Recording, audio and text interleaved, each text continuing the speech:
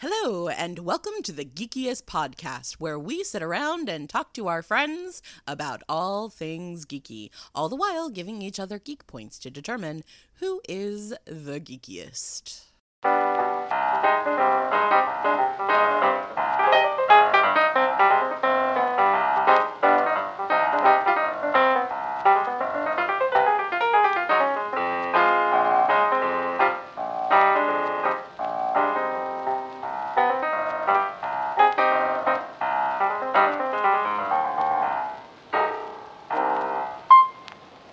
Welcome to the Geekiest. I'm Joe. I'm Kayla.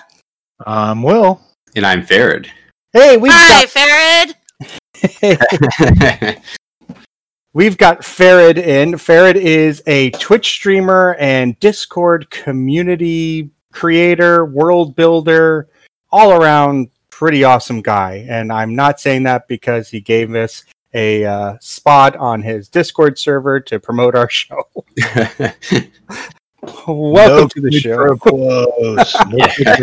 Thanks very much. Thank you for having me. I'm very honored to be here. Cool. So, one of the things we always like to talk to our guests about is how they got into their particular geekdoms. So, what got you into tabletop role-playing games?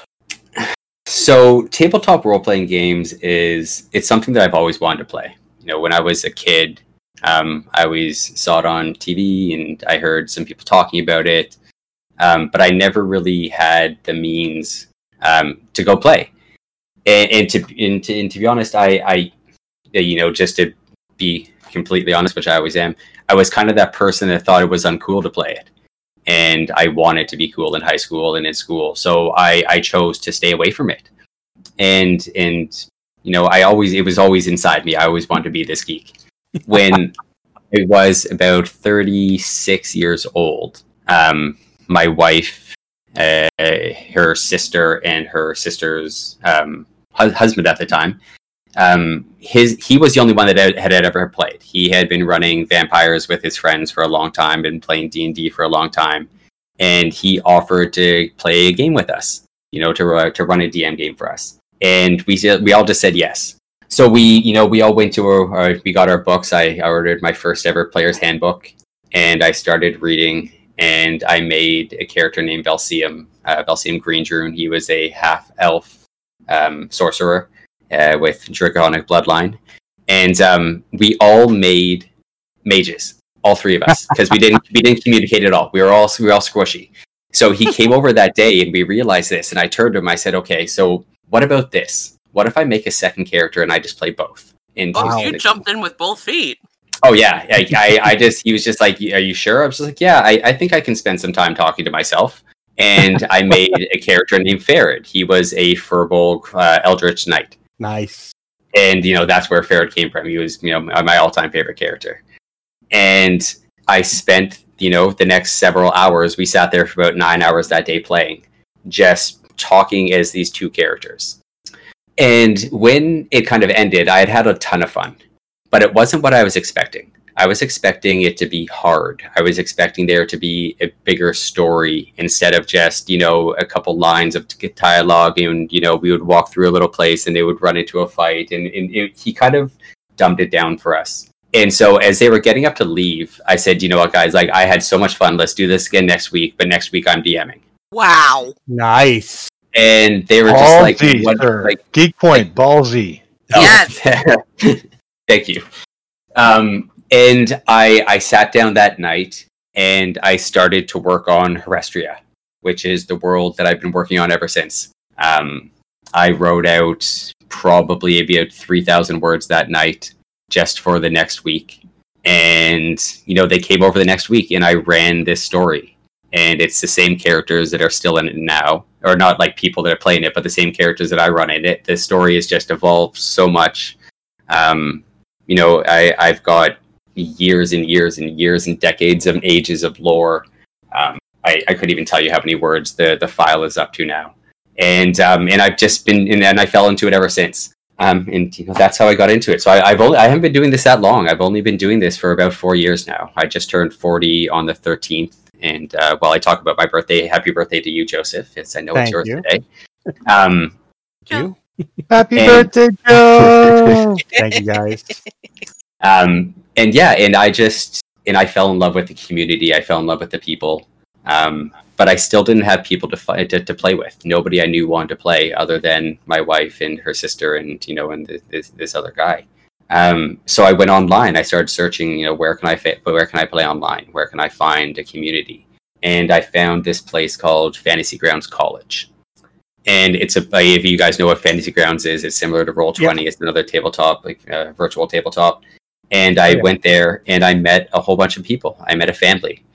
And, I sat there. The guy that started the Discord had like a 2-3 hour conversation with me about an hour after I joined.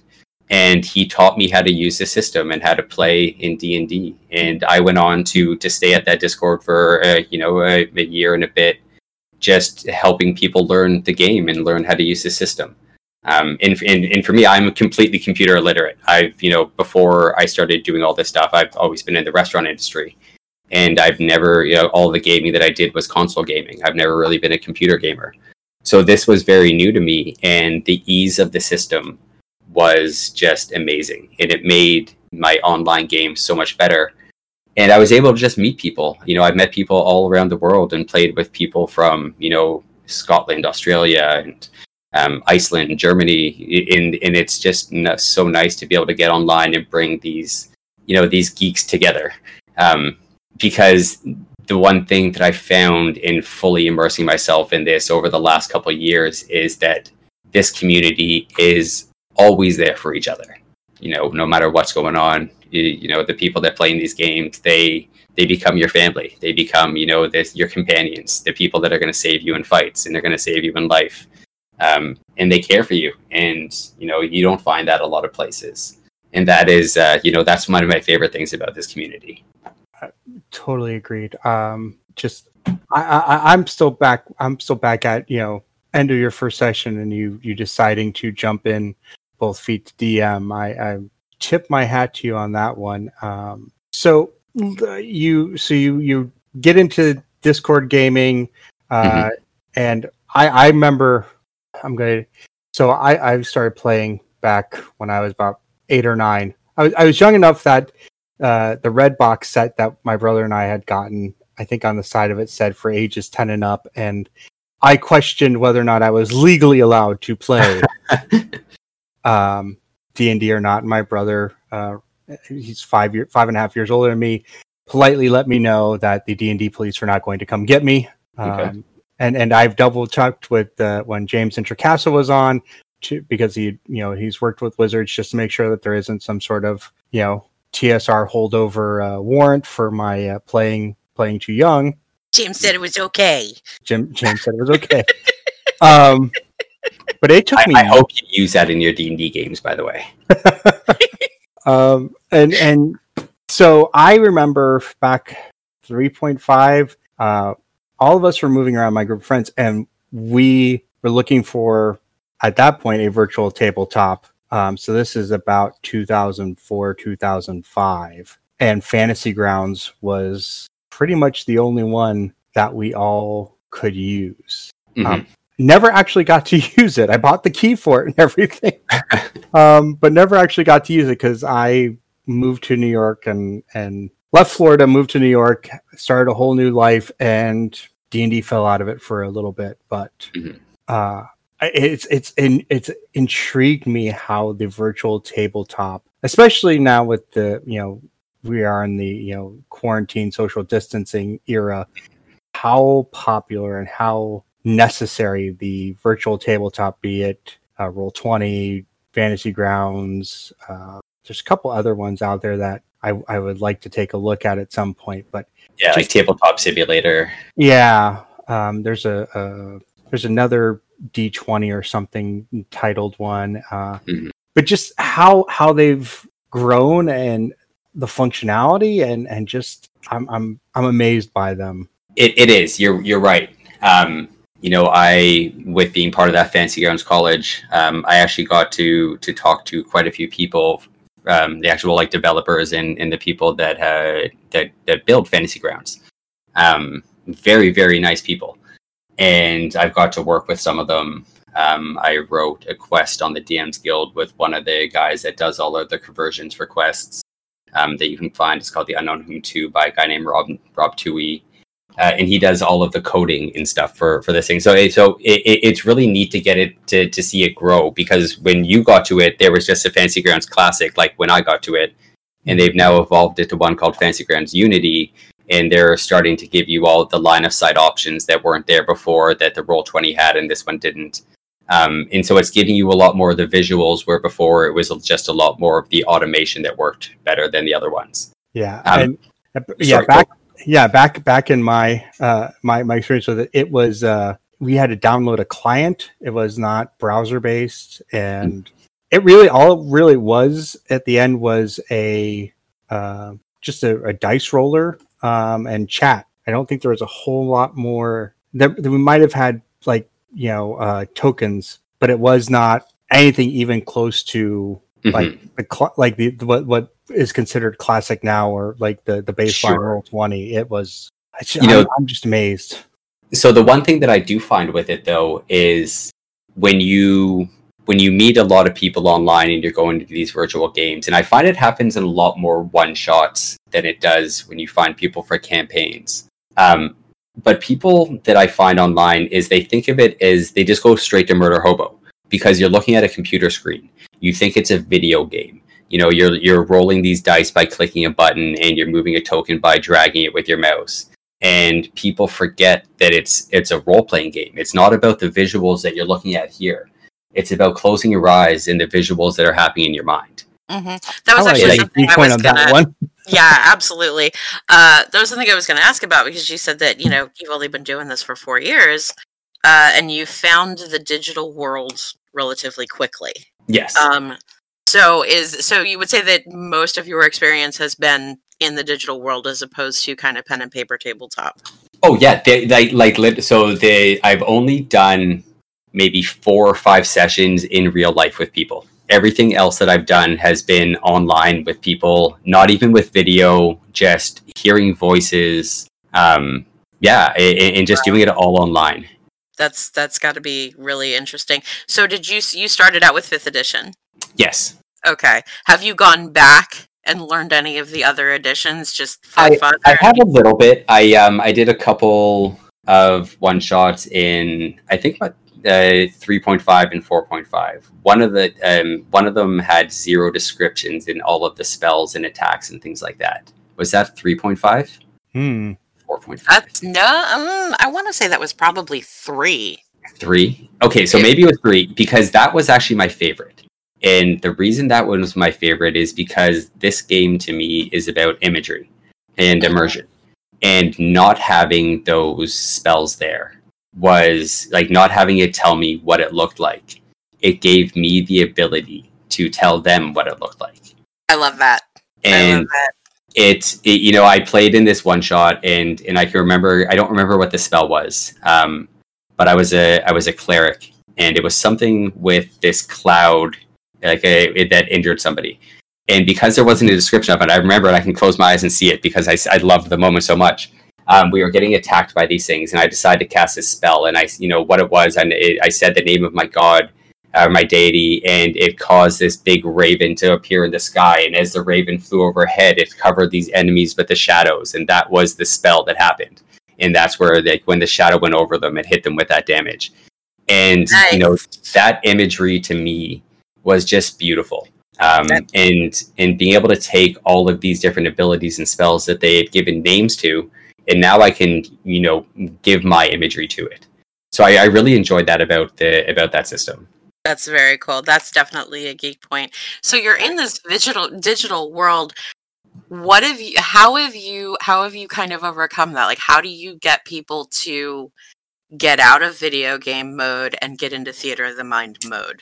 So I've started working on, and it is very rough. I've been working on it in the back of my mind more than anything. I don't really have much written out about it, but it's how I build things for people in my world.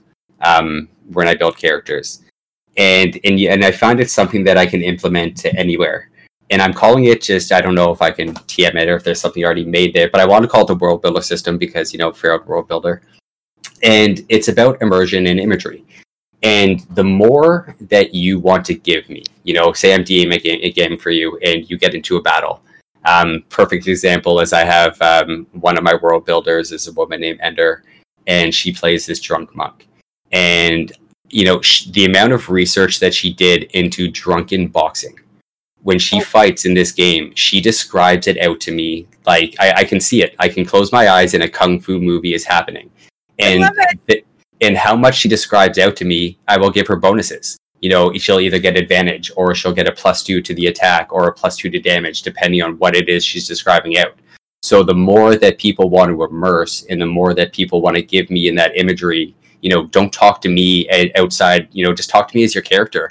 I'm listening. As a DM, I'm always paying attention. If you don't have to ask me to roll something. If you're talking to an NPC and you roll insight, I know what you're doing. And if you can immerse yourself into that, it makes your DCs easier in my games.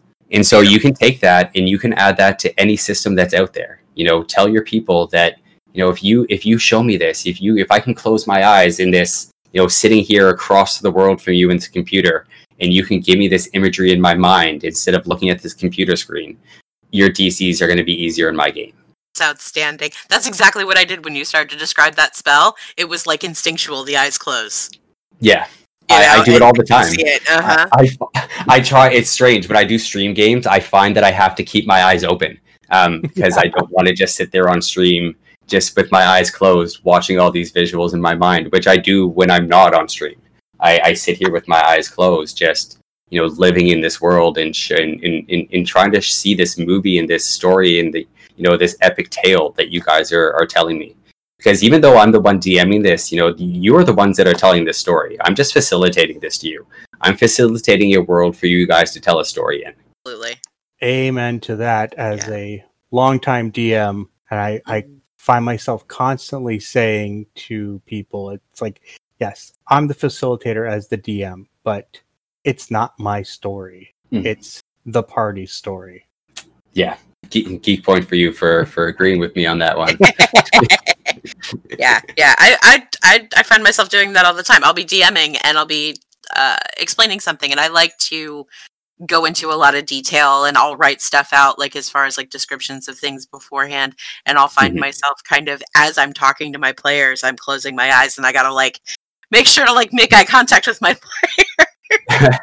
Because we're sitting around a table. But yeah, that is, to me, that's the heart and soul of the game.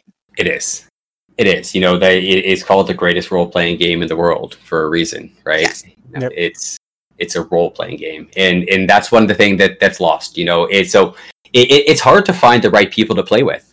Because I think that was what your original question before we kind of went off on a tangent, right? Yep. It's hard to find the right people to play with. I do a lot of time searching in looking online. I go through a lot of Discords looking for games, looking for players, looking for people that are writing the same thing that I'm looking for. There's a place that I go to called Table Story. I'm sure you guys know them. They've got a looking for game there, and I find a lot of my players from them. And the reason I started looking at some of these places where there's other streamers and people running these games is because the people that are watching these games are people that are looking for roleplay experience. They're there watching games that aren't about big battles and this. They're there telling stories. And I find the people that look and post for games in those Discords and in those places are looking to tell those same kind of stories. And they just haven't been able to find it. It was the same as, a lot of people that I find are like me 4 years ago. I've been wanting to do this for forever. I don't know where to go. I'm nervous about it. How do I feel safe going to play this game? And that's I look for the people that are going to fit into what I'm doing. And you know what, if sometimes it doesn't work out, and that's okay. There's never any hard feelings to people if what I'm doing in my DMing, it doesn't work for you, because I'm not very role based. I'm more about just telling a story. There's lots of DMs on my Discord that are very role based if you're looking for something that is about that. But so I look for people and I search a lot, and I send a lot of private messages out to people that are looking for these games, and I talk to them before I actually invite them to the Discord sometimes. because my Discord to me is a very special place. It started like 6 months ago as I opened it for 5 people to run a game for them in my world. And, I was still working in the restaurant at that point. COVID kind of took over again, and I wasn't feeling comfortable going to work. So I, took this big plunge to make the change to try and stream and create full time. Ever since I started playing D&D and I started to be able to write, and for some reason it took off for me very quickly. I happened to be creative and good at it. I was a part of that Fancy Grounds College for about 2 months before I started doing the teaching there. And Nerdarchy approached me to do a little interview on me, which was like just out of nowhere. I started writing a couple games for them and stuff like that. And I don't know where it came from. You know what I mean? I'm just some random dude that's been doing this for a couple of years. And I just have a passion for it, I guess. I don't know. But the Discord has become this family, and I want the people that are in there to fit into it.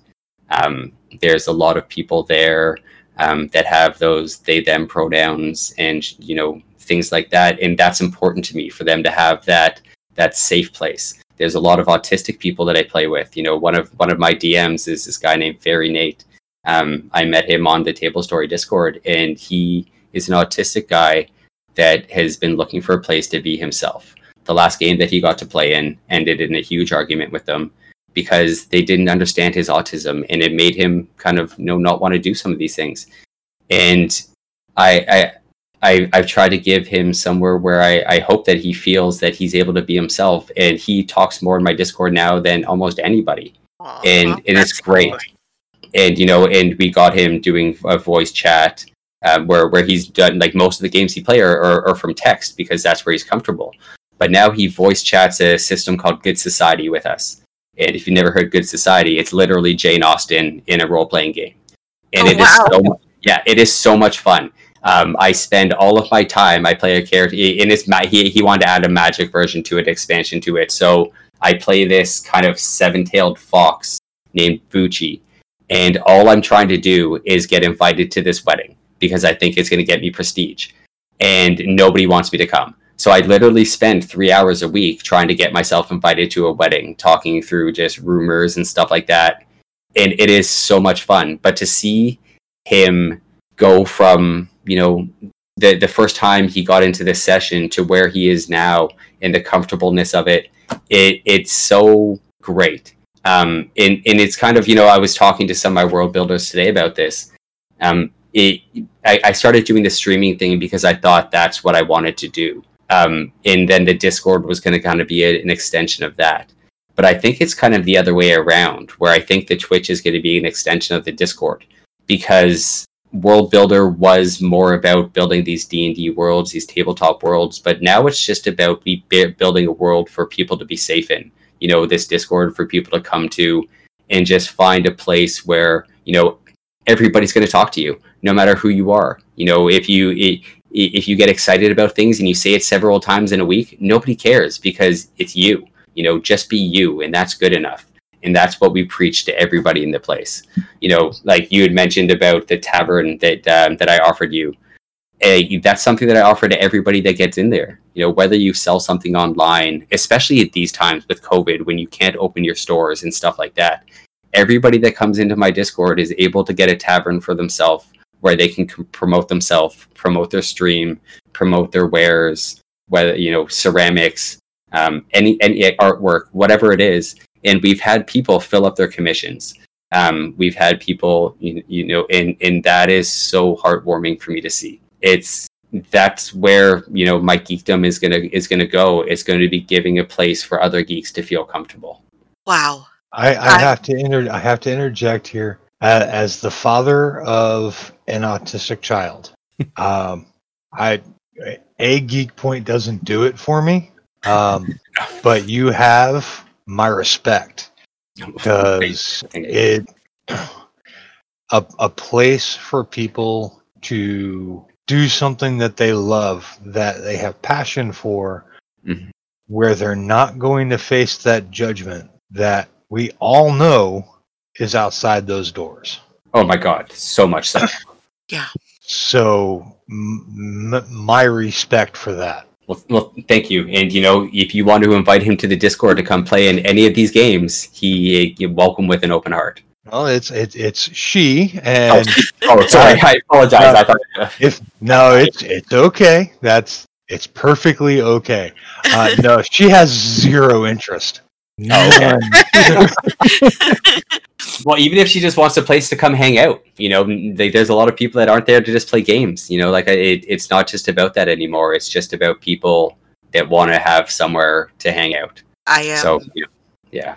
I am rarely speechless, and I am speechless. I'm so impressed. That is such a wonderful thing. That is something that we talk about a lot on this show, about inclusivity and about reaching out to people, and that is just amazing. Sorry, go right ahead. I was just going to say is your theories, your policy. I'm trying to think of the word. It reminds me of when we started our Not Safe for Wizards campaign. I did the first prologue episode I did was it's titled About My Players. Yeah. And at the time, one of our players was definitely on the spectrum. She'd played with us the previous campaign, and she was playing with us in this campaign. And I wanted to make sure when I was laying out what this podcast was going to be like that we're real people. We're people who have medical issues, or people who have various gender identities or sexual orientations, or across the spectrum. And it was just to give basically do what you're doing, is to say this is the space for everybody to play this game. Yes. So I am also like Will, where I'm just a geek point doesn't seem enough. But and honestly, having been a member of your community now for a couple weeks, it's incredible. It is honestly incredible, and that's a reflection of you and what you are bringing to the general community of gamers. And thank you. You're very welcome. We started the tavern, and people just came in, and and I posted some of our best of the episodes we feel are better representations, and looking at the analytics, the numbers just started moving, and it was like, wow, it wasn't just like a place to go promote yourself and shout into the void. These are people who actually care, and I've been reached out in DMs from people who are interested in being on the show. Or great. So yeah, that tribe. It does. It makes me proud. It's so strange. So change is hard for me. If anybody was to watch my Saturday day campaign, is called The First Stage. Herestria is actually my inner world. If you were to take the word hysteria and rearrange it around a little bit, it comes to Herestria. And it's kind of always been my internal struggle. If you were to take the lore of my world and read about it, the first 30 people born into it are all just single emotion people. And change is the one person that could stop and make this world a better place. But he's also the person that gets locked away in this prison. And that's me. I've always had this fear of change. And and I did really well for myself. I've been in the restaurant industry for 25 years. I've built many communities in those restaurants. And it's so great to be able to take that, because I was so worried, what was I going to be able to do when I left the restaurant? It's all I've known for more than half of my life. I worked in one restaurant for 15 years. When I was 15, I started as a dishwasher, and I left there 30 as their general manager. Wow. And yeah. And it was the greatest experience. The guy that owned it, his name was Danny Ferracuti. He taught me so much about life, and about how to be a host, and how to treat people with respect, and how to build this community within this restaurant.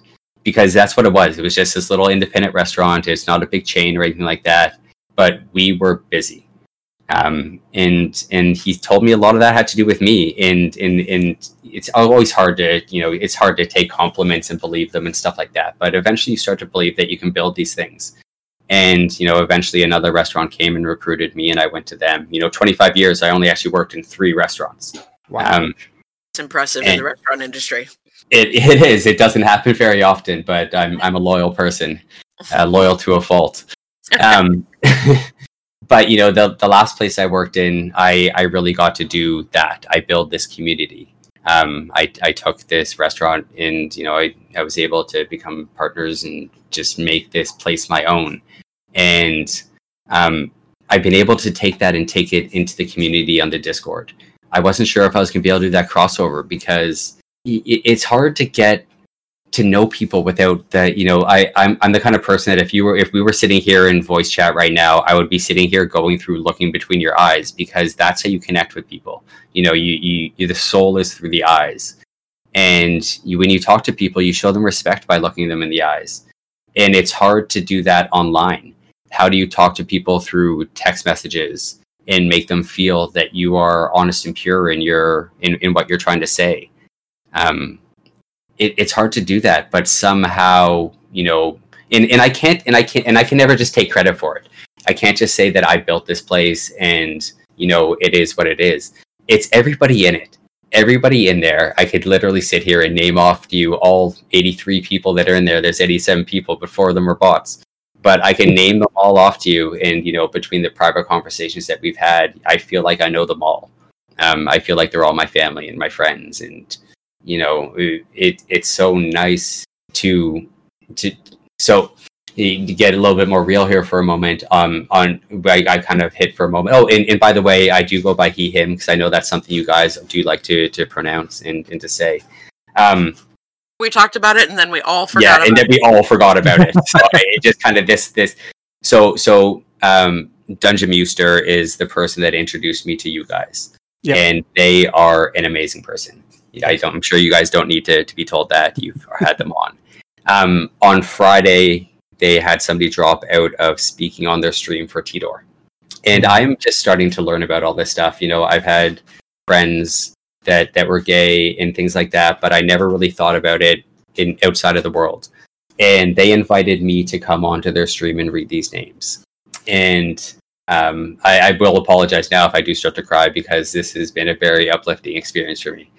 And I felt so humbled. I felt so, I closed my eyes that night and I saw faces and I saw names. And the next day I woke up just feeling crushed. I felt like I needed to put on a cape and go save the world. And I can't, I can't save the world. And I was supposed to run a game. It was my wife's birthday. And I felt more depressed than I had in, a long time. And I felt like I just wanted to do all this stuff. But the people on the Discord, oh my God, the output of love and support that I got from them, the amount of messages and just, it was so amazing. And it's real, they are my real family. And there's nothing that anybody can say to change that. I love them all. You all know who you are. And yeah, I couldn't ask for a better place and for better people. We old timers sometimes get negative about the online stuff. We're hardcore tabletop, But you know what? The online community has been such a blessing to bring people together in a way that we never could have before. And we need to give credit where credit is due with that. And yes, it is all the people, but it also is people like you that bring those people together. The people that are the nexus. And that's what you are. Well, thank you. I appreciate that very much. You're making me cry. I'm sorry. I did say this was going to get real for a moment here. Yeah. Okay. That's okay. Yeah, you know what? I don't know how to live any other way other than my heart on my sleeve. I've always been that way. Club. Yeah. I've always been. You can look at my face at any time and know what I'm feeling. Yep. Yeah. We're all like that too. We get it. Mm-hmm. My wife and I started talking that day, and we had some really great talks. Is it good to start talking again? Yeah. And we started talking that day about this, about how I was feeling. And we decided that once COVID's done, I don't want to go back to the restaurant at this point. It's something that I've loved, and I will still love it for the rest of my life. But it's time to move on and do something different. And we've decided that once COVID's done, she's a nurse.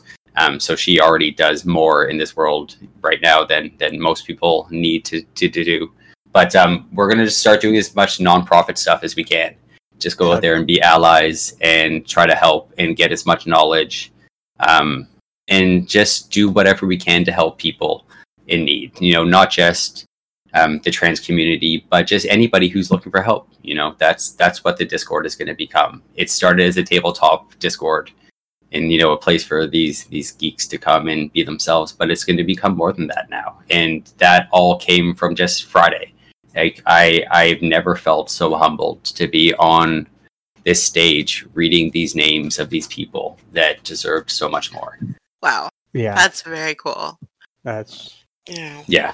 So I mean, and that's something that is this sort of transformational thing that comes out of building a community. I mean, Meowster, they have been just incredible with introducing us to other people.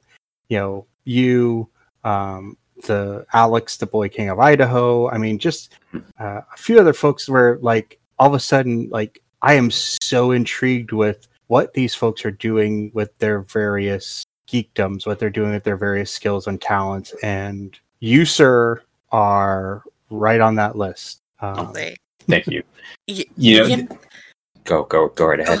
I was going to say when you're ready, I would really love to hear about your world. You said you've been building this world for 4 years. I want to hear about this world. Where do you want me to start? I was going like, okay, well, let's shift gears back to because I could literally talk for the rest of this show just about my world.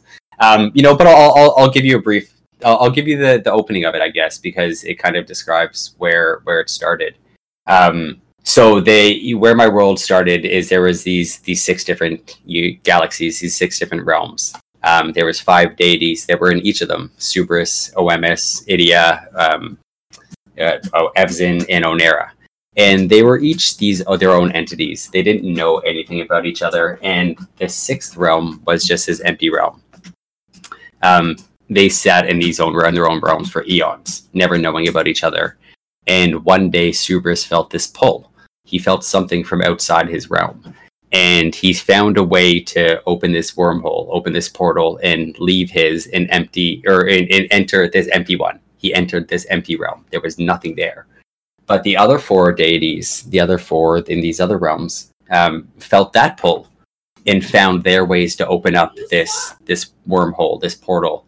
And for the first time, these 5 gigantic, massive just beings met each other. They couldn't really understand each other for the first couple 100 years. They all talked in their own grunts and sounds and clicks and noises. They eventually found a way to communicate with each other with a language called that I named Gekic. And in doing that, they've finally realized and talked, and they've decided that they want to build this world. They want to take this empty realm and make it something that's all of theirs. It's a little piece of all of them. But they can't figure out what the right way to do it is. So they get into this big, massive war. These 5 deities are just fighting each other in this big open space for, I can't remember how many eons it goes on for. I think it was 137 years, something like that. I can't remember how long. But they start gaining all these powers because they never used anything like this before. They just sat in their realms before, just, walking amongst their wild lives and things like that. And so they got even stronger. They could never beat each other. They were all just as strong as one another. Eventually, they went back to their own realms to regroup, to repower, to think of, a new plan. They came back refreshed, and they all kind of charged into the middle of this world in this big, like all those fists colliding in the center of it. And in that explosion of power, it built this world. This ball of gas started to expand. The stars went into the sky.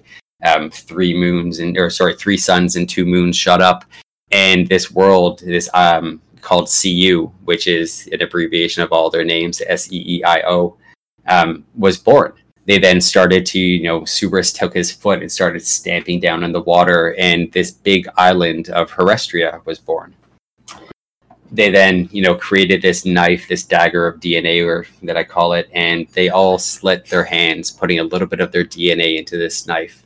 Onera, she put the dagger down on the ground, said a magic spell over it, and in this mist of blood, Selene was born, the first daughter of the deities.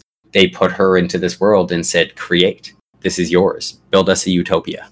We're going to go back away. We're going to leave you here. And this, when this utopia is done, we will come back and, give peace to it all. We'll, give you our blessings. We'll be part of this world. Selene then gave birth to the first 30. I call them the First Bloods. And they were all the emotions, survival, fear, ambition, balance, courage, change.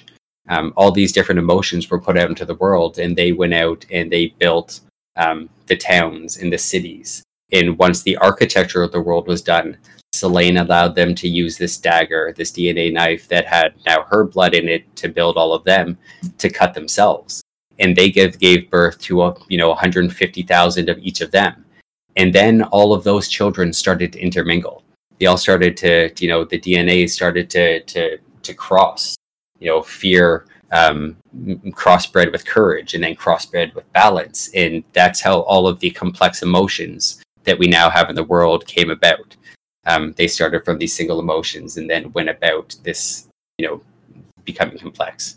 But what my quest is, change gets locked away. I won't tell you who locks him away because that's spoilers for everybody. But change gets locked away. And this cycle happens. There's this big world tree that he gets locked under. It's, 300,000 feet tall, and the entire canopy covers the entirety of the island. You live in this constant state of twilight, which isn't dark to you because it's normal. It's just normal light. But this tree is a prison, and nobody knows it. Nobody knows it's under there. Selene has a way of wiping everybody's memory when this cycle starts again, or when the cycle ends. Because she doesn't want people to live in fear. It's supposed to be its utopia. And this cycle is, the First Bloods being reborn again and trying to find a way to finish it. There's 2 ways to finish my quest. You can fully pay attention to what I'm saying, because I tell everybody to, pay attention to the words that I use, because everything that I say in character as an NPC is there for a reason. All of these NPCs that I play and have written are there for a reason. And if you pay attention, you can stop this cycle for good. Or you can just, put him back in his prison and, the cycle starts over again. So there's a couple different ways to actually end my quest. There's, the real way, and then there is the, start the cycle over. Have you considered writing a book, sir? So I have. I do actually write some books I'm starting to write some books in my world. I'm writing a book called The Tales of Vesper. You can actually read it on my Discord if you're there. I don't keep it secret from everybody. It's out there for everybody to read. And it's a tale of a mouse, a little mouse named Vesper, Miyomi. If you were to look in your Discord, it's the little emote that I put there. That's my Vesper love emote. Oh. And Vesper is the reincarnation of balance. The first blood of balance, because in my world, everybody has something called a soul quest. And you may not know what your soul quest is, but unless you finish it, your soul is reborn over and over again until you find a way to finish it. So Vesper, being balance, is one of the most important souls in my world, if not the most important soul in my world, because she finds balance to the world. And, she's been hidden away in these different animals and different small critters throughout these last couple ages and cycles because of how valuable she is. And so it's the story of this little mouse that literally saves the world. I've got a couple chapters of it written out now. It kind of got pushed to the side a little bit as everything else got super, super busy. But I am going to be writing all this stuff into a book. I do want to create a World of Herestria book for everybody. I feel so awkward doing it because that's not what I ever want anybody to think I'm about, but people have been asking me for it, so I had to do it. So I started a Patreon, and everything that comes through that is going to be going down towards artwork and characters building, so I can put this built together for everybody and give it to them. And anybody that's part of that Patreon, they get, I haven't decided if it's going to be a book just for free or, a 75% discount for being part of it and helping me get to it. But that is something that I have been thinking about and working on for quite a while. It's amazing. I can't wait to hear the progress on that. Thank you. I'm very proud of it. We just finished. So when I normally run it, I run in the year 1371, because this cycle is supposed to happen every 50 years. But this time, what it is when the leaves start to fall from this big world tree, the prison starts to lose its power, and Othax can get out and try to affect his change again. And it usually happens every 49 years. Every 49 years, the tree goes away. And you're this well-bred champion. You've been, you're now a 49-year-old person that's been going through this world for forever, and you're nice and big and strong. But this time, it's 21 years into the cycle, and the first leaf has fallen from the tree, and nobody knows why. So you're not this big, powerful thing. You're just this 21-year-old guy just starting out, and you don't have this big power to do it and to get anywhere. But because I don't really use 5e or anything like that, I do something called family bonding. Because you're all these first bloods, you all have the same deity blood. The more that you guys bond as characters, the more boons you actually get in game.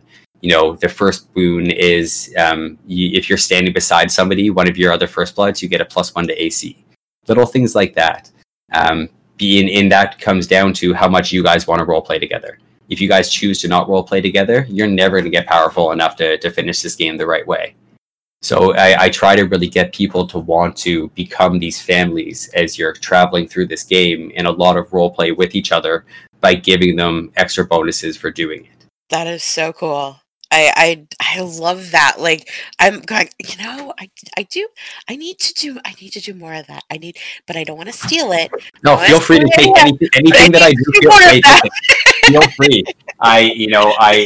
Whatever I can put out there in the world for people to use, like it's not for me. The things that I write are for you guys. So feel free to take anything that I use and write. There's a lot of world lore that I have out there in my Discord. Feel free to go through and read it and take it and make it your own somehow. Go for it. That is so cool. There's a great line in The West Wing that is perfectly apropos here. It says, good writers borrow from great writers. Great writers steal outright.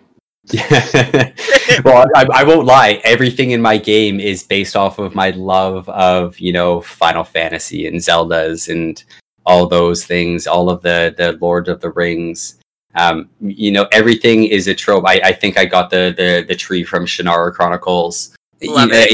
Like all of these places and all of these things in my world are bred off of somewhere else. I think I got the +1 to AC from Fire Emblem, because you build those bonds with those characters and you gain bonuses from it. And I don't even know if I thought about those things when I was building it, but it's just this big amalgamation of all of my love of nerdy video games. Like, even though I wasn't that D&D nerd when I was a kid, if I could tell a fun story here real quick. So when I think I was about 9 or 10 years old, when the Super NES came out in 88. Yeah, 88. So I was 8 years old. I had a friend, his name was Samuel Hirshorn, and his dad, his name was David. He owned this little video game store in this place, in this neighborhood that we grew up in. And a week before it came out, I got to take home a Super Nintendo and play Super Mario Brothers. I was just this little kid. And being like, it took my love of video games over the edge. I was by the time I was 10, 11 years old, I had a key to this guy's store. I worked behind the counter. I just went in there on weekends and I stood behind there selling video games and stuff just so I could get a discount. There was arcade machines there and stuff like that. And that's what I spent all my weekends doing. It was a little store called In Advance. And, it was such a great experience. He was such a nice man. And who gives an 11-year-old kid a bank deposit to run to the bank and go do? But he believed in me for some reason. And he let me help him run this little video game store. And, so that's I guess where my geekdom started, was back then. That's very cool. That's definitely a geek point. Living the dream. Yeah, like what 8-year-old kid gets to play a Super Nintendo a week before it gets released in Canada? Like that's insane. So it was a very neat way to get introduced to stuff like that. And I fell in love with them ever since. I remember sitting there, running home from days of school with video games paused because I was worried that the save wasn't going to work. Oh man, that was a legitimate fear on the old Nintendo systems. Like, it didn't quite save right, and you were done. That was it. All those hours just can't tell you. Or even before they had save files. Yes. Think about going through like something like Million's Quest, and you have to go through something like that like the whole way. Like those games were so much harder back then. You just know there was none of this. You die and you just respawn kind of thing. I liked when you had lives. I don't think I've ever played a game harder than The Lion King on the Sega Genesis. I know they had a version of The Lion King on the Super Nintendo. I don't know. I think it was it might have been like their Godfathers or something like that. Here's the dirty little secret about me. I am a huge geek and a huge nerd in a whole lot of ways. Unfortunately, video games slipped through with me for some traumatic, and we won't talk about it, reasons. So I don't know video games that well, and it's such a core to the geek universe is playing video games, and it's not something that I have knowledge of. So I relate things mostly through my kids. And I also have the most ridiculous memory on the planet. Like, I have a terrible memory. So I'll be like, I think my kids played that. What did they play? I have no idea, because their godfather was the one that kind of picked up that torch for me, and introduced them to that world and all of that stuff, and helped me kind of get over some trauma and some fears. But I have and I don't talk about it much because some people are like, turn over your geek card. You don't play video games. Doesn't matter that I can recite every word of Star Wars. I don't play video games. So see now I'm going to give you a geek point for that. I'm going to give you a geek point for that because you never gave up on wanting to get to the point where you could be something where you're talking about them and things like that. So I'm going to give you a geek point for that because geeks don't give up. No, that's true. I fell out of console gaming for a long time because I had the NES, and when the Super Nintendo came out, I remember going and asking my mother for that for Christmas, birthday, whatever, and her first question was, "So will it play all those games I've just bought you over the last several years?" And when the answer was no, that shut that down. So there was some computer gaming for a while, but not a lot. I didn't really get back in until like PlayStation 2. And by that point, I just didn't really, I enjoyed seeing the games, but I just don't. And I also I get motion sick with first person shooters, or first person games, I should say. So it just, but I definitely love the cinematics. And that's one of the things Kayla and I have commented on, where like you see the some of the trailers for these games, especially like back when we used to go to the movies, and they'd have like a trailer for whatever game, and Kayla's like, "Is this something that's coming out? Is this a movie? What is this?" To the end and figure out it was a game, and I'd be like, "Damn, I just want to see the movie of that." Right. See, for me, I never really cared much about the graphics and the visuals of games. I was always somebody that played for story. Or, like a Legend of Zelda, it was kind of like an untold story. You could still feel it as you're going through this quest. That's like for me, Final Fantasy has always been my all-time favorite go-tos. The storytelling in them has been amazing. Final Fantasy VI, and when the world ended and corrupted and turned into that disheveled place, that blew my mind back then. I could not believe it. And I've always just been a console gamer, and I think it's mostly because I've always been that, up until that 4 years ago, that closet nerd. So I did a lot of my console gaming just home to myself. People knew that I liked to play games, but I don't think anybody knew the extent of how much I actually played at home. I don't know if you guys know a game named Binding of Isaac. I probably have like 2,500 hours playing that game. Oh wow! I could sit there on my Vita, just sitting on the couch watching something, just playing that game for hours, and I did it so much between all the different iterations of it. It's not it, but I love to play video games very, very, very much, and it's weird to finally be this streamer and to find that now I don't have time to play video games. I got a job where all I'm going to do is play video games, and I don't have time to play video games. It happens like that. Mm-hmm. You get busy doing the thing, that's something that happens. Are you finding time, or are you? I am. I'm finding time, but I find that whenever I go to play a game now, I just go on stream to do it. I find that I'm not just playing them for me anymore, and I'm not losing my love of it because of it. It's just something new, and it's good because I'm trying to find a way to show people these things, right? Like I want to show people my love of games. So you'll never see me playing what's popular. Like right now I'm playing Tales of Zestiria, which even if you know the Tales games, that's like considered one of the worst ones, but I love the story of it. So you're not coming for that game if you're coming to watch me play. You're going to come in just to hang out with me, in which is where I think that the Twitch is becoming the extension of the Discord now. They're not coming for the games, they're coming to just talk to me. Because I talk all over, even though there's this story going on in this role-playing game, I spend all my time talking over it, just responding to people in chat, because that's more fun for me. If I'm playing this game I want to feel like I'm playing with you guys, not for you guys, if that makes sense. No, that definitely does. So yeah, it's weird, and I don't find that I'm missing the games because I'm spending so much more time playing tabletop games now. So it's just a different type of gaming that I'm doing. So that's where actually kind of dovetails nicely into what I was going to ask you. So you are running how many tabletop games? So I run Tuesday, Friday, Saturday, Sunday. So I run 5 games a week, and then I play in. So all 5 of those games that I run are in my Herestria. On top of that, I play in 2 Call of Cthulhu games and a Pathfinder game.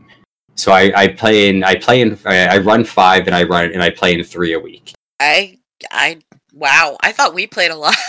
Yeah. Yeah, like this has become my whole world, and it's so strange. It's so weird to think that this is something that is becoming viable. Do you know what I mean? I don't understand it. I don't understand how it is or why it is. I kind of gave myself this timeline, and when Joseph and I first started talking, I'm a completely open book, so I don't mind talking about anything here. But I never thought that it was going to get this big so quickly. I kind of gave myself to the end of October. I started about at the beginning of September, and I gave myself till maybe the end of October to try and maybe be close to be hitting affiliate. About a week before October hit, I was an affiliate. Nice. And I have no idea how or why it happened. It just did. And it's just been going ever since. Somehow I'm sitting on Twitch with 28 subs or something like that. It makes me feel so humble that anybody wants to come and watch me do anything. I don't know why. And I thank everybody from the bottom of my heart that comes and watches and listens, comes talks to me in the Discord. I watch, and I'm going to say this here so it's out in the world. You guys don't have to subscribe to me. You don't have to come and put things on my Patreon or anything like that. Just come talk to me and just share your world with me, and that is all that I want. They keep telling me that they want me to do these things, but I don't care about that. I really, really don't. And I'm going to put that on here so it's literally out on the internet for everybody to hear that that's not what my place is about. It's about just giving you guys a place to come hang out.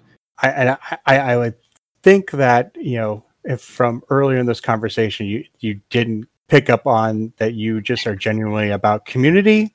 Yeah. That I think went without being said, but wow, I'm like the amount of games running and playing. And then, so you've kind of said it a few times now. So the games you're running yourself are not specifically in 5e, correct? They're in your own homebrewed. They're in my own homebrew. So I kind of started using 5e for the base of creating characters when I originally started doing this. But now I don't even do that anymore. When I do character creation with people, I just get them in a conversation and we talk about, okay, so where in the world are you from? Give them a map and we talk about a place. And then we talk about, who are you? Because when you start in my world, you're this 21-year-old person. There's only a couple things that I tell you have to be in your story. And one of them is that you're found when you're 3 years old. And you're now 21 years old, and you've just lived this normal life. You have no idea who you are. You don't know that you're this deity blood. And then we figure out somewhere where in the world you are. And I don't just do something small where we build your character. We build a small town that you're from. We don't have to build everybody that's in there, but we build one or two people that you're bonded to, whether the people that found you or whether there's been some people have had animals that have found them and things like that. But we build you a home. Because at some point you're going to get to this place in the world and there's going to be personal side quests that I built in the world for you based around the people that we've created in your character creation. But what we do is we just kind of, it's almost classless, where we talk about who you think this person is and we build abilities for you. In one of the last iterations of the game that I started, somebody wanted to be a time mage. So I built them a time mage class. My favorite spell in it is one called See the Future. It's a level 2 spell, and in a battle, he can cast it on an enemy, and he can see what that enemy's line of movement is going to be for this next turn. And no matter what the player tells all of the other people, they can move into a spot where they're going to be able to take opportunity attacks, get out of the way, whatever they want to do. That enemy has to take that line of movement. So I just like to take things that you want to play as and find a way to build it into my world for you. So, all the spells and abilities and stuff we come up with, I tell people, listen, if you don't want to be this creative, that's completely fine. Find something in 5e that you like. And what we'll do with that is you'll give it to me and I'll turn it into something based around my world. It'll have the same kind of effects, but the imagery of it is something that I want to be based around my world. And that's how we build people for it.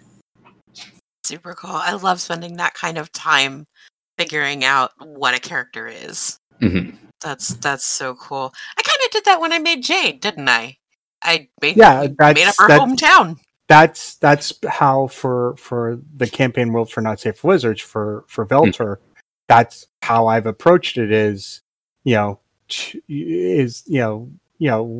a little more 5e based, but it was, tell me, where's your character from? What's the name of the town? How far is it from this city that we're using as the main the initial setting? Yeah. And I actually was doing that earlier today with our newest player. We added Diana Morgan for Celeste. We were working out some of her backstory information, and she was like, okay, she was like, is there a naming convention for a place? That's like, no, you tell me the name of it. You gave me a generalized location in the world where you're from, but you tell me the name of the town and everything. And I find one, I think I want to say I picked up that technique from, there was an article in a Dragon or Dungeon magazine back, probably was Dungeon, that Chris Perkins wrote. Mm-hmm. And basically it was about let your players build your world. And I think it also takes borrowed a little from the dungeon world basis of, leave blank spaces on the maps for the players to fill out.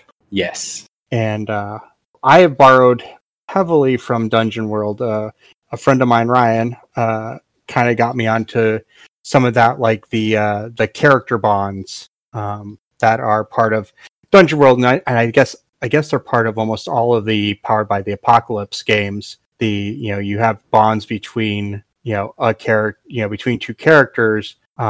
In the Powered by the Apocalypse world stuff, you gain XP when you are able to fulfill or I don't want to say succeed, but basically, you fulfill that bond, you can gain a point of experience, gain experience points, and then you develop a new bond with someone else. And didn't quite go that far, but when we started the campaign, I didn't want to do the you meet in a tavern, you don't know each other, have at it. It was you guys have been working together all summer and fall. Winter is about to start. Winter is bad here. It's like I think I might even use the description was it's like northern Minnesota up to and through like the prairie provinces of Canada. Okay. So for those of us in Florida, that just sounds ridiculously cold. And I don't remember what that kind of cold feels like. I really don't. I love that. I love the cold. I'm much more of a winter person than a summer person. Funny enough, so was I for a long time. I went to school in Chicago, and then I lived in New York City for a bit. I liked cold weather, but I don't know now if I could deal with it, with like digging out the car and all that good stuff. It just cold weather is a nice place to visit. Yeah, but that's because I was born in South Florida. But my family's from Michigan, so that's exactly what we did. Is we went and visited winter. My dad has a place out in Naples that he stays at half the year now, so we go every once in a while. Okay, yeah, so you know Florida. Yeah, Florida's great. I remember when I used to go visit there for vacation when we were kids. One of the things that stands out in my mind, and I don't know why this stands out or why it even happened, but I remember driving into this parking lot of this hotel, and there was thousands of frogs everywhere. Yep, that's Florida. Yeah. Mm-hmm. Yeah, especially if it was a rainy season, man. Yeah. They are everywhere. I was like, is a plague happening here, Dad? It was definitely interesting, but I'll never, that will stand. I can close my eyes so I can see all those frogs sitting in that parking lot. It's what I do best. I'm people, for some reason, people enjoy me as a DM. Again, it's one of these things that I don't get, but I'm decently good at, because here's the thing, and you can 100% lose me a geek point for this. I do not read Dragon magazine. I don't read any of like the only actual book that I've ever read in tabletop games is the Player's Handbook. Everything else I've just done from me. All of the things that like all of these the world building and stuff like that. I've never had anybody showing me how to do this stuff. It's just things that when I think about if I was going to be a player in my game, what would I want done for me? And so that's where I think that there's so many other people that are probably better at this than me, that have been doing this for longer and stuff like that. But for some reason, a lot of people tell me that I'm good at this. And so I wanted to share that with people. If people think I'm good and the stories I tell are worth hearing, then why not share that with people? As someone who has been given shit for making shit up and not going by the rules in D&D, and still I'm a DM, I have the absolute utmost respect for that. And that's a geek point. Thank you. Well, I am someone who I've read, I think, and I've said this to Kayla before, to run a game of D&D, all you need to really have read is the Player's Handbook. Mm-hmm. If you then want to, deal with the monsters and stat blocks from the monsters manual, that's just that's more of a tool than anything.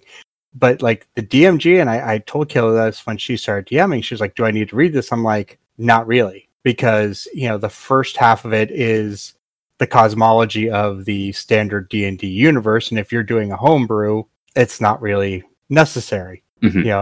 And then almost everything else in the DMG is optional rules for like adding things like madness, or how to make the game, how to change it to a grittier game, so like healing isn't quite as fast, or magic doesn't, or long rests are weeks and short rests are days, and there's a lot of things that are more guidelines than like, it's not like the DMGs used to be, having being someone who's DM through multiple editions.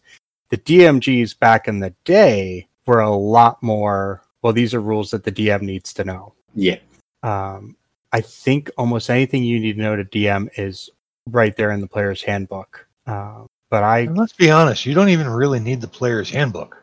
No, all you really need, and all that I found is the the want to describe a world and to play a character that's not you.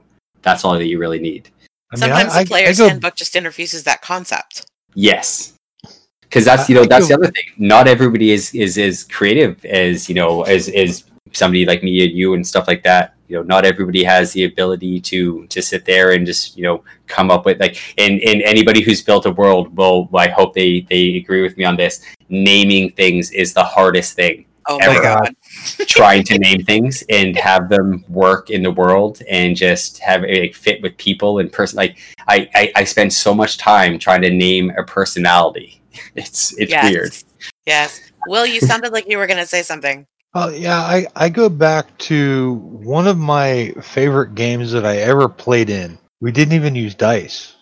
It was free-form storytelling, and you would play a character, and there would be somebody who would poke the story along, and it would be, okay, you're coming up against these pack of wolves. What do you do? Well, I swing my sword at one. Okay, so you swing your sword, and maybe you hit, maybe you don't. But the more wild and elaborate thing that you can come up with, the better chance you have of it working out for you. Mm-hmm. And it leads to really, really interesting things like it's a spellcaster. Well, I'm going to create a lake. Okay, how big of a lake? The biggest lake you can imagine. Okay, everybody roll a saving. Everybody tell me how you're going to get away from this gigantic worldwide ocean that just appeared under your feet. And it would just turn into, we're bored, we're gonna mess around. And it turned into just free-form storytelling. And if you can think of it and it sounds cool and it's kind of plausible, sure. Mm-hmm. That's great. That reminds me kind of so on Friday, one of my games wasn't able to happen. I've got 6 players in that game and 3 of them weren't able to show up. So I gave them an option. I said, we can do some mundane things around the world and not continue the story. I can put you through a random battle that maybe happens in your dreams or something like that, and you get a boon if you win. Or I could just make you up a one-shot on the spot kind of thing. And of course, everybody always takes a one-shot on the spot. So I put them on this train that just kept crashing, and I Groundhog Day them. The train would crash. And then they would sit back up to where they described they were sitting in this train, listening to whatever music they were listening to and stuff like that. And for about 3 hours, they spent away trying to find somehow to stop this time warp from happening. It became really fun because I had no idea. I'd been thinking about doing this kind of Groundhog Day one shot for a while, and I'd never really written anything out about it. All I had in my mind was, it's going to crash and they're going to start again. And everything else kind of came from the players, where they started to go, where they started to look and things like that. So they eventually started going to the engine room over and over and over. And I said that you see 3 dials, and one of them says 0.21, 0.60, and then the other one's 0.40. So these 3 dials. And eventually they realized that if you add them all up, it equals 1.21. And as soon as they did that, I hope you guys can know what happens. The train took off the plane, it went through a time warp, and they landed in Hill Valley. And then they woke up from this dream. And that was it. Sir, I'm going to give you 2 geek points. 1, the Groundhog Day geek point, and 2, the Back to the Future geek point. That's amazing. It was so much fun, because it was it was so it was this psychological thriller. It was this intense thing of just death over and over, and all of these people dying on this train. And at the end of it, everybody was dying and laughing. When I said that they landed in Hill Valley, one guy just erupted in laughter because he got the reference right away. And it was so much fun. But it was so much something like that was a great mental exercise for me. I never really tried to do a one shot like that from my brain. And there was no dice rolls. That's what led me to thinking about it, Wolf, is that there was not a single dice roll through the entire thing. They just kept describing things to me, and then I would describe something back based off of what they were doing. And it was so much fun to play that way. Yeah, that's actually how I introduced, and I've talked about this on the show before, but that's how I introduced my kids to D&D, when they were little is my two boys and my two godchildren. I would have them for the summer. Like when they were like little elementary school, and they'd get bored, and it'd be a rainy day, and whatever, and they weren't, they didn't want to play with whatever they were playing with, and we'd sit, and I'd go, okay, you're in a forest, and you can look like anything you want to look like. What do you look like? And they would describe to me, I have wings, and I have horns, and I have a tail, and whatever, and we would just roll, and we would just go like that, and it was just it's so much fun. That sounds fantastic. When I sorry, go ahead, Joseph. I was just say, when I introduce people to D&D, it's always, the thing I always say is, basically we're taking make believe or play pretend, whatever you want to call it, and we're just putting some framework rules around it, so that as a kid, I remember cops and robbers or whatever, and it was always, well, I hit you. No, you didn't. Yeah, all the rules do is codify whether or not I hit you or whether or not I succeeded.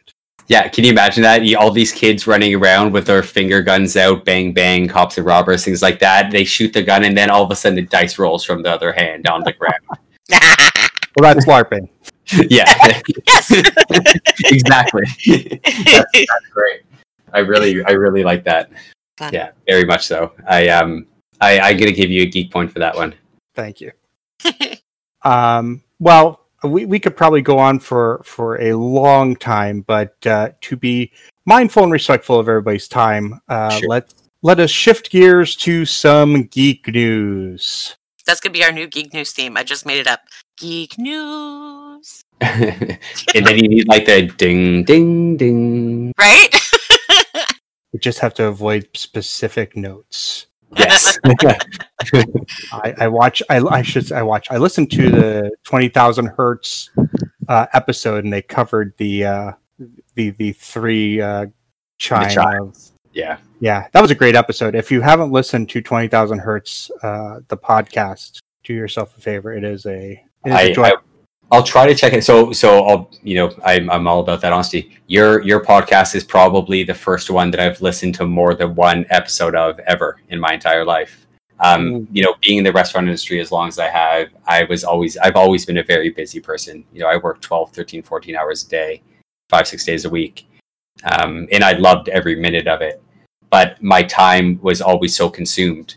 Even now that I'm home, I find that I'm even busier because at least when I went to the restaurant, there was a disconnect when I came home.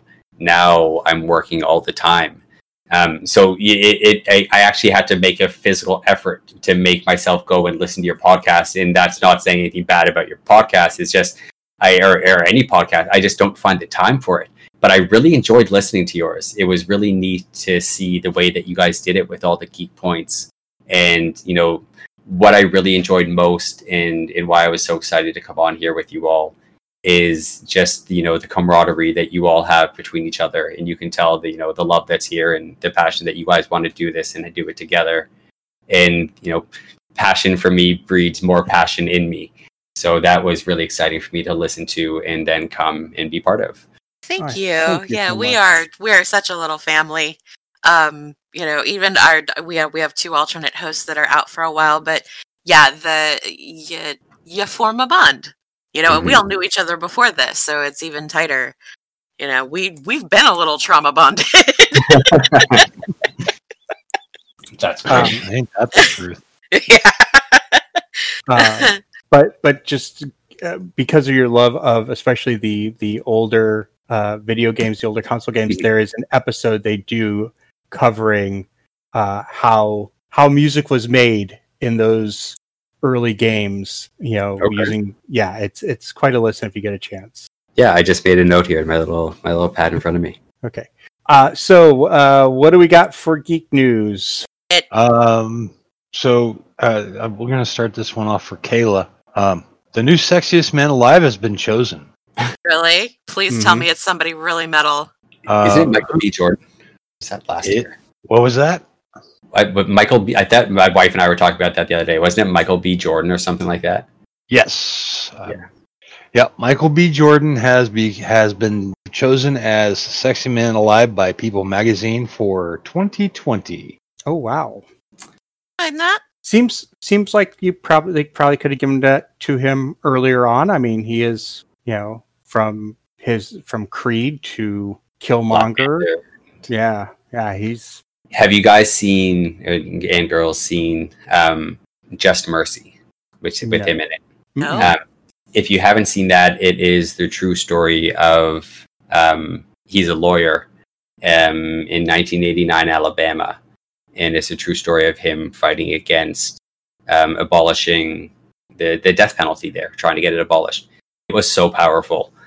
We watched that the other day. That's where Sean and I started talking about him, and the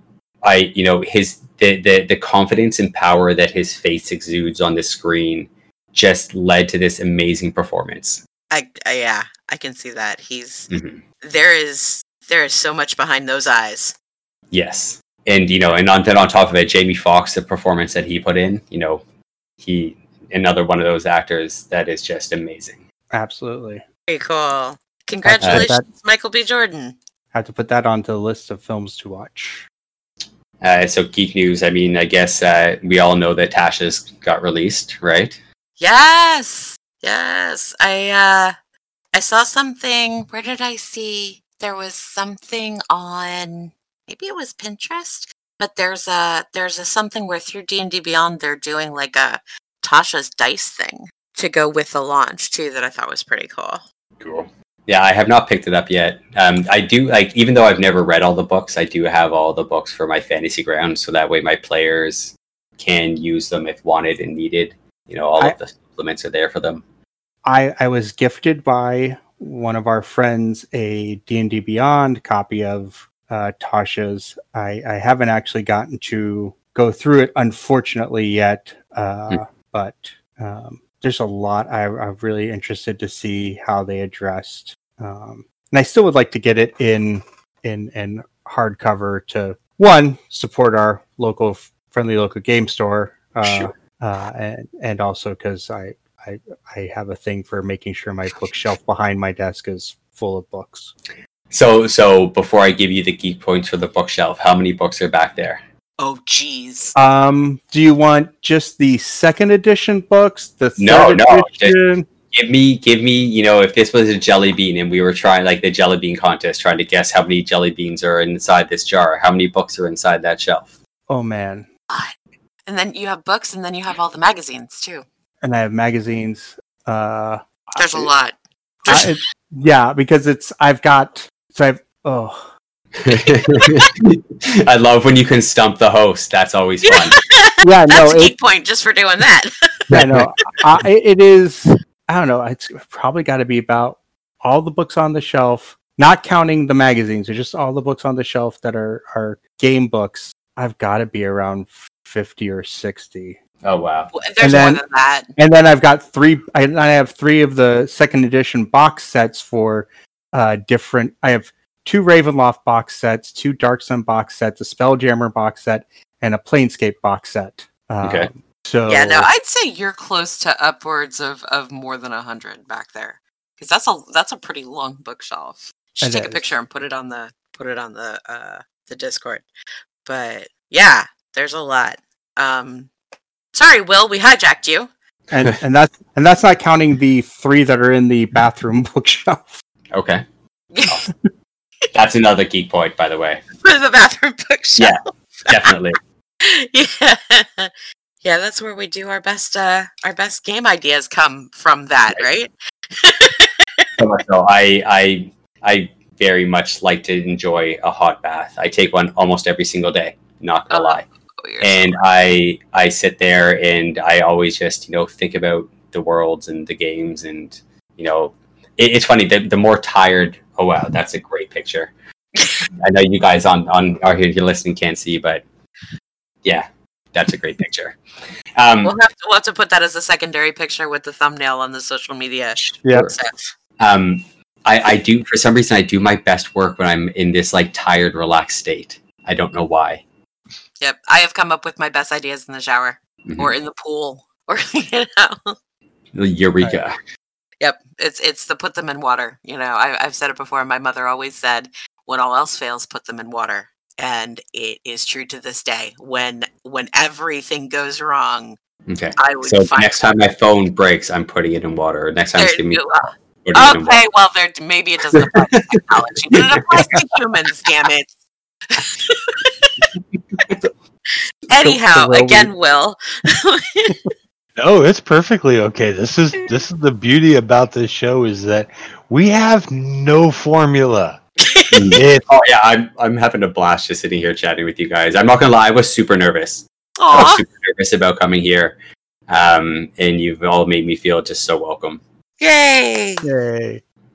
So we have a release date for Wonder Woman 84. Yes, we do. Nice. Yes, finally. Are they going to finally reveal where she carried that sword in that dress? Sir, we call that the Highlander syndrome. That goes back to the Highlander. No, it goes back to the Highlander TV show where Duncan MacLeod is on a beach in a Speedo with no sword in one scene. Cut to the bad guy. Cut back to Duncan, who's holding a sword. Yeah, we didn't. I will give you 3 guesses on where that sword came from. Hammer space. I will not place those guesses on here. I know you said we could curse, but I'm going to keep this as family friendly as possible. Will, I'm going to give you a geek point for the Highlander of the series. Yeah.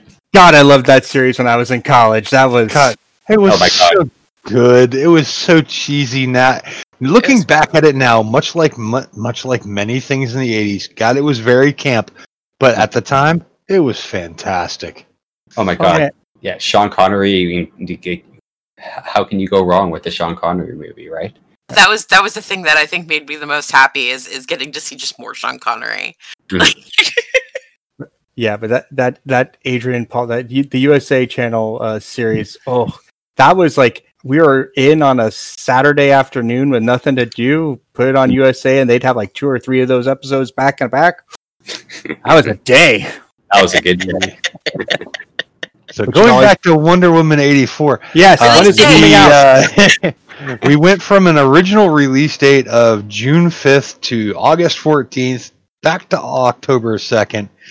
And then they flirted with a Thanksgiving release, but now they have said that it will be released on Christmas Day.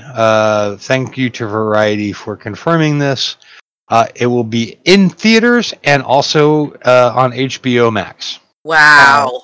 They will be doing a joint release. I personally will be watching it at home on my couch where I can pause it and go to the bathroom and not miss anything. Yep. There's another kind Soul, the animated Disney movie is also going to be doing a joint release on December 25th. Sounds like a good time to be home. Yeah. Note to self: get HBO Max. Right. Did anybody else cancel their Disney subscription yet and then reorder it just for The Mandalorian? No, we kept Disney. Oh yeah, you guys have kids at home. No, why would you do that? There's so much more on that channel than just The Mandalorian. Oh no, Joan, it's just I start like now that I do all of this stuff on my computer now, I don't find time to watch anything anymore. So I canceled it because I wasn't watching it anymore, unfortunately. No, that's understandable. Yeah. We tend to try to make time. We have like certain series and certain channels and certain genres of things that we try to make time for. But we do that too. We'll get to where like we haven't looked at the TV in a while, except for you always have like that one background show that like Ours is Criminal Minds. Okay. Ours is Criminal Minds. we have a couple. We tend to do the stupid comedies like The Office or Brooklyn Nine-Nine and stuff like that for our background shows.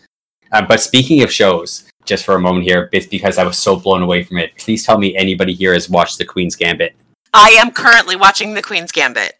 Okay, great. I will not spoil anything for you then. That was one of the best shows I've seen made in a long time. Really good. I was very impressed. I watch a lot of TV when I can. It is so well done. Yeah, I was super impressed. I can't even tell you where I am in it, other than I know that I think she's in Russia right now.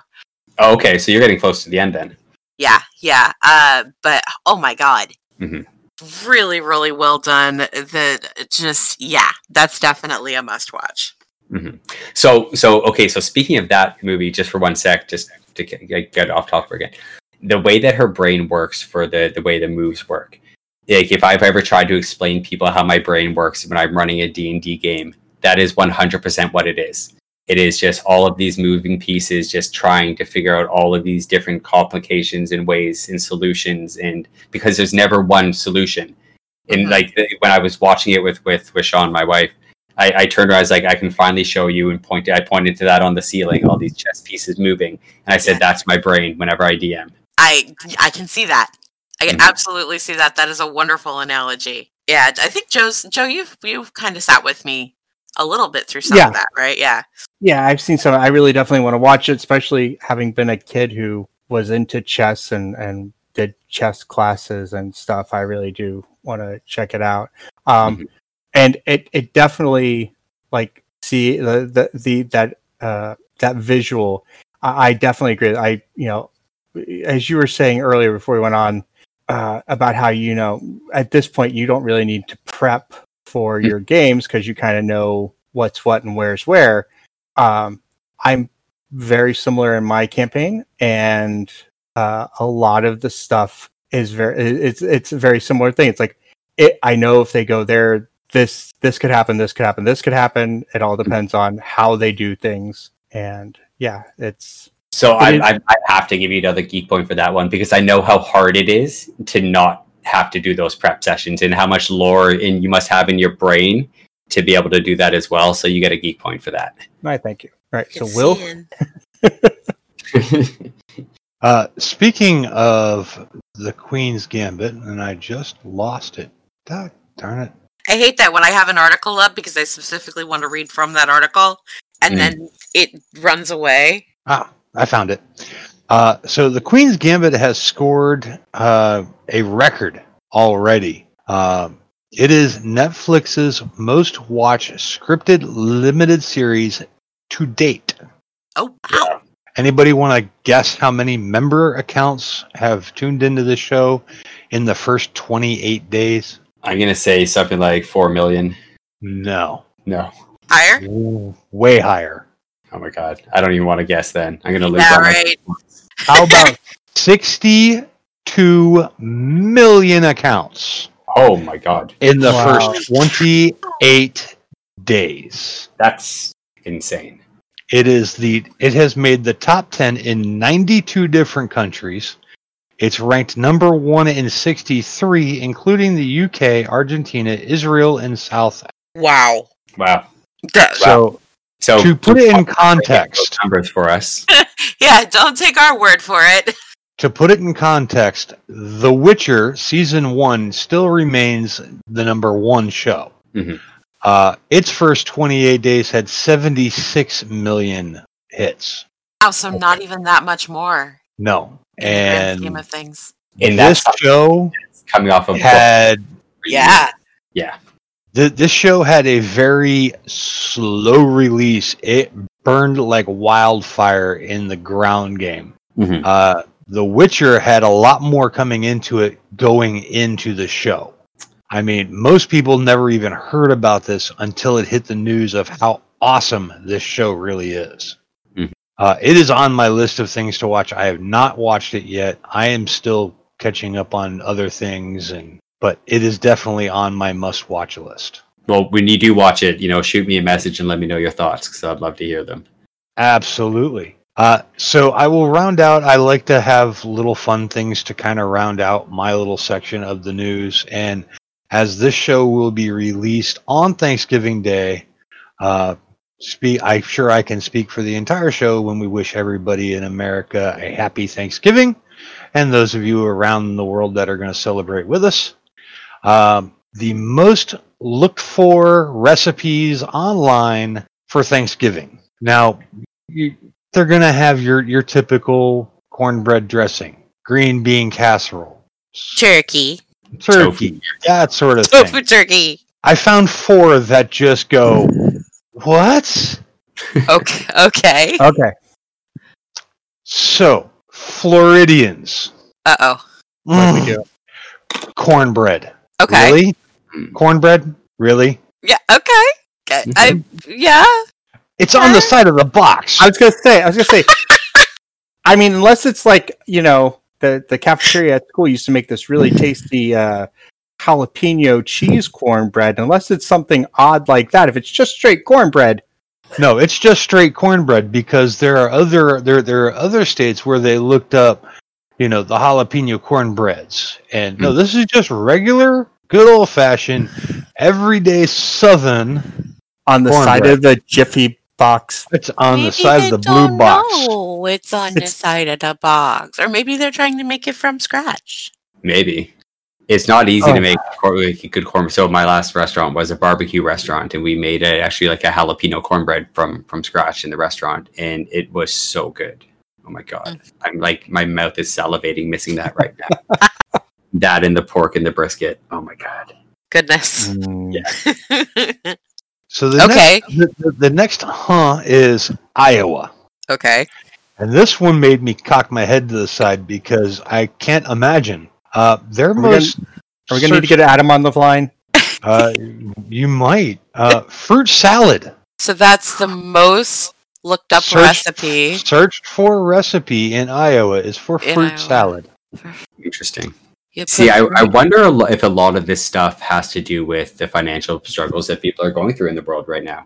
A lot of people probably aren't looking to make big, grand Thanksgiving meals because you're not having big family occasions. So you're making smaller things and making it more cost-effective. That's possible. That's very possible. Yeah. North Carolina is rice. Yeah, perfect. That's a perfect example for it. I can honestly say that North Carolinas do love their rice. Mm-hmm. It goes with pretty much everything. And the most absolute what the hell actually comes out of Washington, D.C., and not for the reasons you might think. No, they actually search for duck confit for Thanksgiving. That's rather gourmet of them. It does beg a lot of questions, doesn't it? Interesting. I never eat, I don't know. I don't cook a lot, so I really have no horse in this game. But there's certain dishes like that I never even considered trying to make at home. I know a lot of professional chefs. It's like, I see what they go through. It's just, I don't want to do that at home. No, being a professional chef takes a certain personality to be. Yes. Very much so. Oh, yeah. They are interesting people, to say the least. Mm-hmm. So if you're curious about the rest of the list, go ahead and look it up. It's at the Daily Meal, MEAL, the Daily Meal. If you're interested on where your state and region looks up for Thanksgiving. So gobble till you wobble, guys, and enjoy. Yay. KK, you got any geek news? I have a little thing. But it's a KK. So where's my headliner here? New, previously unreleased Middle-earth material from J.R.R. Tolkien is being released next year. You have my attention. Yeah. Okay. Can you open this up door, please? So an unreleased collection of Middle-earth stories and material is being released next year thanks to Tolkien Estate. The book will be titled The Nature of Middle-earth, and it will be published in June 2021 by HarperCollins. The publisher promises that the new material will transport readers back to the world of the Silmarillion, the Unfinished Tales, and the Lord of the Rings. You literally just made all the hair on my body stand up. Right? Oh my god! I'm reading because I don't have, I'm speechless. I have to read this because blah.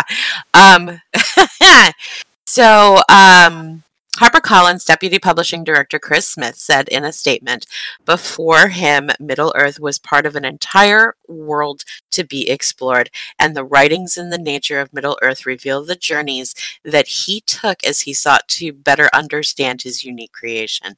He added that the new collection is a veritable treasure trove, offering readers a chance to peer over Professor Tolkien's shoulder at the very moment of discovery, and on every page, Middle-earth is once again brought to extraordinary life. Wow. Okay. Yep. I can't take- follow that. Yeah. Take my money. Yes. Can you just say mic drop? Yeah. Yeah. I am just like in tears, blown away, so excited. Some of the topics in the book will include elvish immortality and reincarnation, the nature of valor, the godlike spirits of the Middle-earth, the lands of the beasts of Numenor, the geography of the kingdom of Gondor, and even who had beards. Whether elves, hobbits, and even dwarf women could grow beards has long been a subject of debate among fans. Okay, I'm done. Okay. There was nothing else I could like even. Nope. That's it. Yep. You win. Yeah. Can we just give all the geek points to you? You don't need to tally them up anymore. Oh my goodness. Yeah. They even have, if folks want to look it up, the article is on Geek Tyrant. So if you just go to geektyrant.com, it's one of my favorite websites for geek news. And if you look up the article, they even have the, I'm assuming, what is the book cover picture here. And it's gorgeous and it's very cool. And yeah. Awesome. Joe, what do you have for geek news? Well, first for geek news, I should have gone before you because, wow, you brought it the showstopper. For those of us who have long been into graphic design but didn't have the deep pockets to afford certain Adobe products, the program GIMP celebrates its 25th birthday this week. GIMP is the open source, free open source graphic design program that gives you nearly all the functionality you wanted in Photoshop. Sometimes to get that functionality it takes a few more steps than it did in Photoshop, but it is free. So and we have used GIMP extensively in our old and developing design our logo. So that is I was happy to celebrate that.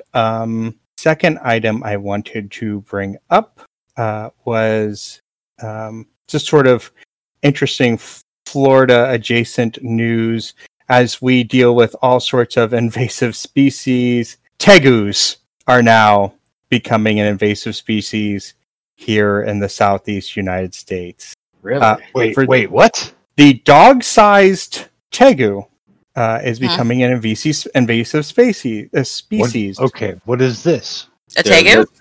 What manner of creature is this? It is a lizard. Yes, because similar like a Komodo dragon, but not as deadly. Yeah. Hold on. Argentinian black and white. The Argentinian black and white tegu has made its way to the United States southeast, and experts are warning about the harmful impacts it could have on the area's ecosystem. These invasive lizards are native to South America, and they are becoming spreading across the southeast. Georgia, South Carolina, Texas, Louisiana, Alabama, after eating bred in southern Florida for over a decade. They can grow to be about the size of about 4 feet long. They are omnivorous, will eat anything, including eggs, birds, berries, vegetables, and even sea turtles. I remember the first time I saw a tegu when we went to that pet store, and I was like, oh, it's a scaly dog. So yeah, they are ridiculous. And they are becoming invasive all over the southeast. So just scary thought. Just wild roaming around giant freaking tegus. Mm-hmm. I gotta imagine they look like they might be tasty. Maybe. I don't know. Hey, Geekiest family. So we had a little technical difficulty happen with the recording Monday night with Farid. You didn't really miss too much. I think we were ending up the geek news at the time, and we were going to the big board, which we will pick up with now with Kayla declaring who the big winner is. And if you can't figure it out, maybe you should take a listen back on the episode. So sorry for the technical issue here, but we were at the mercy of the Craigbot. So enjoy the rest of the show where we do our plugs. Yes. Yeah, you are the geekiest. You have come in at 14 geeky points, and we probably could have given you a whole lot more. No, well, thank you. If you could see my face right now, I am definitely have a big smile and am blushing. Yay! In second place, Joe came in with 4. I came in with 2, and Will behind me with 1. So that's the board. I just spent a lot more time talking than you guys did. That's all. That's totally okay. That's the whole point of the show. So, Farid, as you are the winner, the geekiest this week, it is your right, responsibility, obligation, and duty to let people know where they can find you online. You got it. What I'm actually going to do is I am not going to plug myself at all. I am going to plug everybody else on my Discord because I've got a ton of streamers on there. I would like to plug, actually, the first person I want to plug is my wife. You can find her on the Discord. Her name is Sunshine. I have not talked about her at all throughout this because I would spend all my time talking about the support and respect and passion that she helps and gives me towards this. That is, I could not do this without her. She is my soulmate, my partner. I love her with all of my heart. And thank you, Sean, for helping me through all of this. But what I would like to plug is I've got a bunch of world builders. Enderman, she is one of my great friends on the Discord. You can find her Enderman on Twitch and YouTube, or Twitch and YT. Karish Vanderlei is another one. She's on my team as well and does streaming. Insanity Plea, Fitless. My best friend in the world has become somebody on the Discord named Yes I Am Jess. There's somebody named Freya on there who has the warmest heart in the entire world. Jane Sky, who is, she's become my sister. She's family. Dead Hand for all of your love and support. Ensky, you're now the most famous person on the internet. He'll get that joke. I'm sure I'm missing many. Dungeon Muster for introducing me to all of you fantastic people, and for introducing me to Murami, who has become a friend, I feel like. And I just want to plug all of those people. Find them through me. You'll find me on my Discord and go look and find all of them. And in the Geekiest podcast, I want to plug you guys. Thank you. You've been talking about me this whole time. You guys, if you've listening, you know who I am. I don't have to plug myself anymore. I want to plug everybody else. So thank you to everybody on the Discord. I apologize if I did miss anybody. There's a lot of people. Oh, Reaper, you are my brother from another mother. He is my twin. I cannot miss Reaper. But if I did miss anybody on there, I apologize. I love you all from the bottom of my heart. Thank you for being part of my world. Thank you to everybody who listened to me talk about that today. And thank you to you guys for having me on.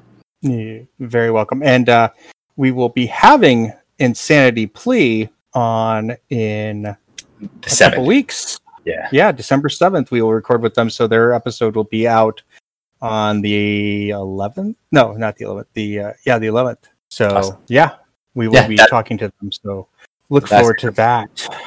Thank you for having me on. I appreciate it very much. I had a blast. I just want to send one last shout out to Brian Proser. Really interesting guy that I've met and have been having a blast getting to know him and just learning from him, and really interesting person. And I just wanted to make sure I got his name in there.